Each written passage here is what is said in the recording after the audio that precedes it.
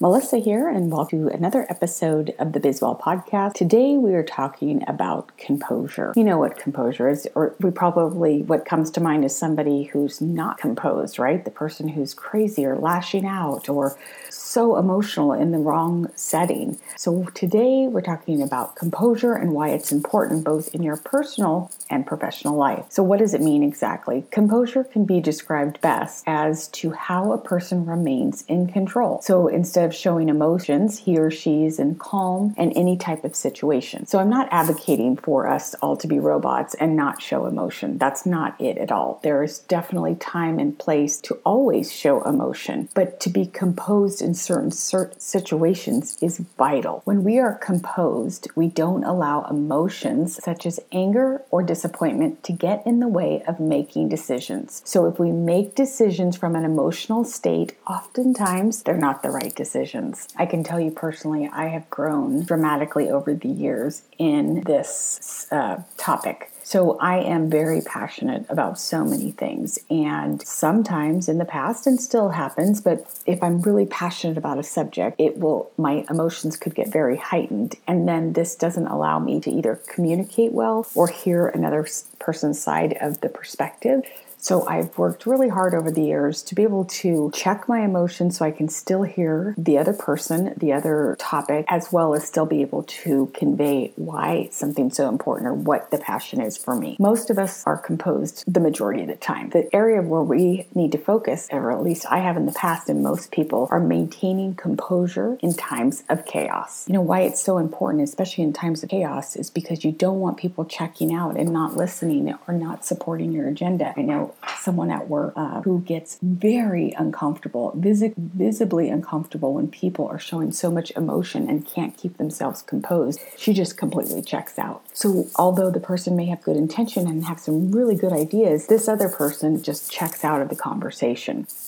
So you're probably asking yourself, am I composed most of the time? So this is a skill that can be learned and perfected. So here's a few questions to ask yourself if you're either underskilled, meaning you need improvement in this area, or perhaps you're overusing this skill. So number one, to ask yourself if you are underskilled, do you get rattled and you lose control under pressure and stress? And, we all do. So absolutely, everybody's going to say yes. But if this is the majority of the time if pressure and stress are happening and you get rattled and you lose control, you lose your temper, this might be an opportunity for you to look to improve. Another question to ask yourself, do you blow up? Do you say things that you shouldn't have? And again, in that time of chaos and you've lost your composure and later you regret what you've said. Another thing to ask yourself, do you often and easily get overwhelmed and become emotional, defensive, or withdrawn? Could be another sign that you're underskilled in composure. Okay, so you're getting the gist here. You may be cynical or moody at times, but is that your go-to? If these things resonate with you or you feel like these are opportunities for you, this is the episode. On the other hand, if you are skilled at keeping composure, this is what it looks like. That you're cool under pressure. You don't become defensive or irritated when the times are tough. You are considered mature. You can be counted on to hold things together during tough times. You are skilled in composure if you handle your stress well and it doesn't knock you off balance. So just a few of the things to strive for if you were in that first category of unskilled. So with anything, it could be our strength, it could be our weakness. So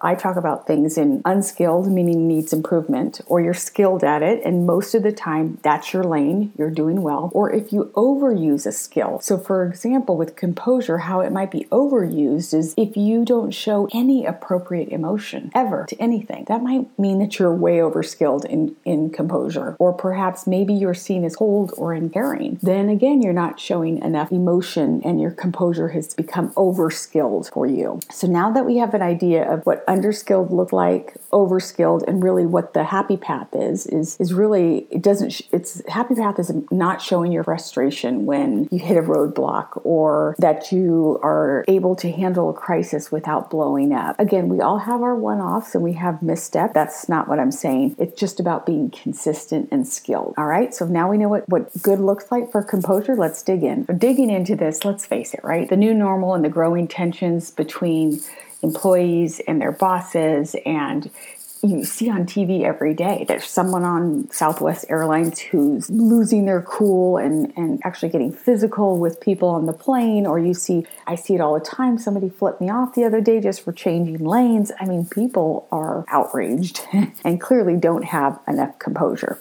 But as leaders and people at work, this requires us to act and face change fearlessly and authentically. And we must have the wisdom and courage to step back a little bit, be vulnerable, but at the same time, don't be over-skilled or under-skilled in keeping your composure. Now remember, composure is reflected not only in attitude, body language, and overall presence. So a quick story, and I may have mentioned this in previous episodes of Bizwell, I don't remember. But I, again, strive for keeping my emotions in check, and especially during chaos and times of uncertainty. And I recall this one time, it was early in my career, but I had a small group of people reporting to me, and there was someone who was consistently missing deadlines, poor performance. And again, to keep myself composed and not to react when he would miss a deadline, I would, sit silently. I had my hands crossed in front of me. I would just listen to his update, nod my head, and so on. Again, not saying a lot, so not trying to show it, but what I didn't know is my body language was showing it. So when he and I had a conversation about his lack of performance and missing due dates, he said to me, I know when you're not happy with my performance because you always crack your neck to the left and the right.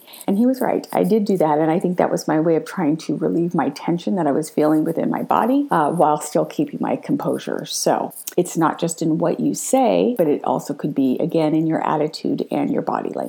So today we're going to look at this both from if you're the employee or if you're the leader, especially when leading during these times of uncertainty and adversity, crisis, and change. You must avoid making your people feel unsafe and insecure. So I'm sure with my body language with this gentleman, he was probably feeling a little insecure based on my composure. These are all lessons learned and things we work on to get better. So let's dig in. So I opened up talking about passion, right? So we're all passionate about something, but the important thing is to stay passionate, but don't allow your emotions to get in the way. And we know that passion is everything. And when we bring that to our jobs and our projects, it makes us so much better. But that doesn't mean we can wear our emotions on our sleeve, especially when tough times prevail, when tough times happen. Now, of course, we know people who will lose their cool and they'll yell or scream. I've had someone in a meeting who slammed his fist down on the table and everybody just was startled. That's over the top. And we can recognize those people immediately as not having composure. But it doesn't have to be that extreme. There can be other things you might be doing that you don't even realize in terms of keeping your composure. Okay, so let's now talk about some ways in that we can keep ourselves composed in chaos and crisis. So first, do you know what set you off? It's been years and the list changes, but I know exactly the things that just hit my hot button. And if you know those things, the better you can control your situation. Think back to the times where you felt like you lost your cool and what happened. Who were the people? What was the situation? What happened that had you lose control? Most people tend to lose their composure from criticism. So if your boss says something you think and you interpret it as criticism or it's personal, that could be a trigger. Certainly anybody who is either criticizing you personally or professionally, or at least you've interpreted it that way, that is the number one reason people lose their composure. So make a list, jot down what your triggers are, and then we can talk about later how you will work to manage those triggers. Another reason people lose their composure and another reason for the past mistakes I've made in losing my cool has been I can be very impatient. So if you're anything like me, the food is late, the plane is delayed, the car isn't ready, especially if there was an expectation like all of these things were supposed to be done. Of course, there's natural delays that come and I'm not impatient there. But when if it's a reoccurring pattern, someone's always late for a meeting, that's where I find myself. My composure is in question and I'm having to really deep breathe, try not to show my frustration. But again, it's finding out those triggers and knowing now when I go into a meeting with this one person, he's always late. I'm already in the mindset of he's going to be late. I'm not going to get frustrated. I'm going to let this pass so we can have a productive meeting. Sometimes I would think to myself, he's disrespectful. He's always late to my meeting. And I was taking it personally. But what you should remember is you shouldn't take things personally, especially in a business situation like that. I later found out talking to other people, he's late to all the meetings. So it's not just me. But that's an important thing to mention. When keeping composure, don't take things personally. One of the things I've worked on over the years, and I try very hard, is to make decisions from facts and not feelings. So somebody irritates me, they say something that's not appropriate. I'm trying to keep focus on the fact and not what I'm feeling towards that person or that situation. Feelings change, but fact don't. So don't operate off of your conception of how things are or how they should be. Make your decisions based on how things really are, whether they should be that way or not. And when you think about keeping your composure, it's not just at work or not in a business situation. It can be with your kids. I mean, how many times have something triggered you with your children or your spouse and you just go from 1 to 10 immediately? So how can you keep composure in those moments? Best thing to do, step away for a minute, go into the bathroom, take a deep breath, grab something outside, like remove yourself from the situation before you say something or do something that you'll regret. Probably heard people have said it before, but count to 10. Slowly count to 10. Don't say anything until you get to 10 and see if you can sort of calm yourself down a little bit before you react to the situation. Typically, it only takes a minute or two to regain your composure after the emotional response is triggered. So don't do or say anything until you take a minute or two and let it pass. Maybe you can ask your child or your spouse another question that you can focus and process without going into your reaction mode. Speaking of reaction mode, I love sports and I'm fascinated by football and baseball. And when you see these errors happening, you never see, or very rarely do you see, a quarterback or the pitcher like stomp his foot or even make a face. Like their face is just no emotion at all. And I always think to myself, they've got to be feeling bad inside, or they're, telling themselves how they effed up something, but they never show it. And so I think sports can be an emotional roller coaster. So it's important for athletes to be able to maintain their composure, right? Like you never see it. And lack of emotion isn't always the answer, as many athletes need some emotions to perform, right? But it is such a telling story to watch and how they can achieve and accomplish things when they are composed. So in closing, I would say keep your composure. Think about recognizing it first. What are those triggers that make you go from 1 to 10? Again, recognizing it, identifying some ways that you can reset yourself. Again, if even it takes 1 or 2 minutes, take a time out, step away, ask a question to give yourself some more time, deep breathe, refocus, and then respond. So recognizing it, reset, refocus, and respond. Composure is so important. And I will say as a parent, the way you compose yourself is the way your children will follow your lead. So if you are quick to snap and quick to yell, that's what those kids are going to do as well. And that goes for your teams at work. So I hope you can keep composed.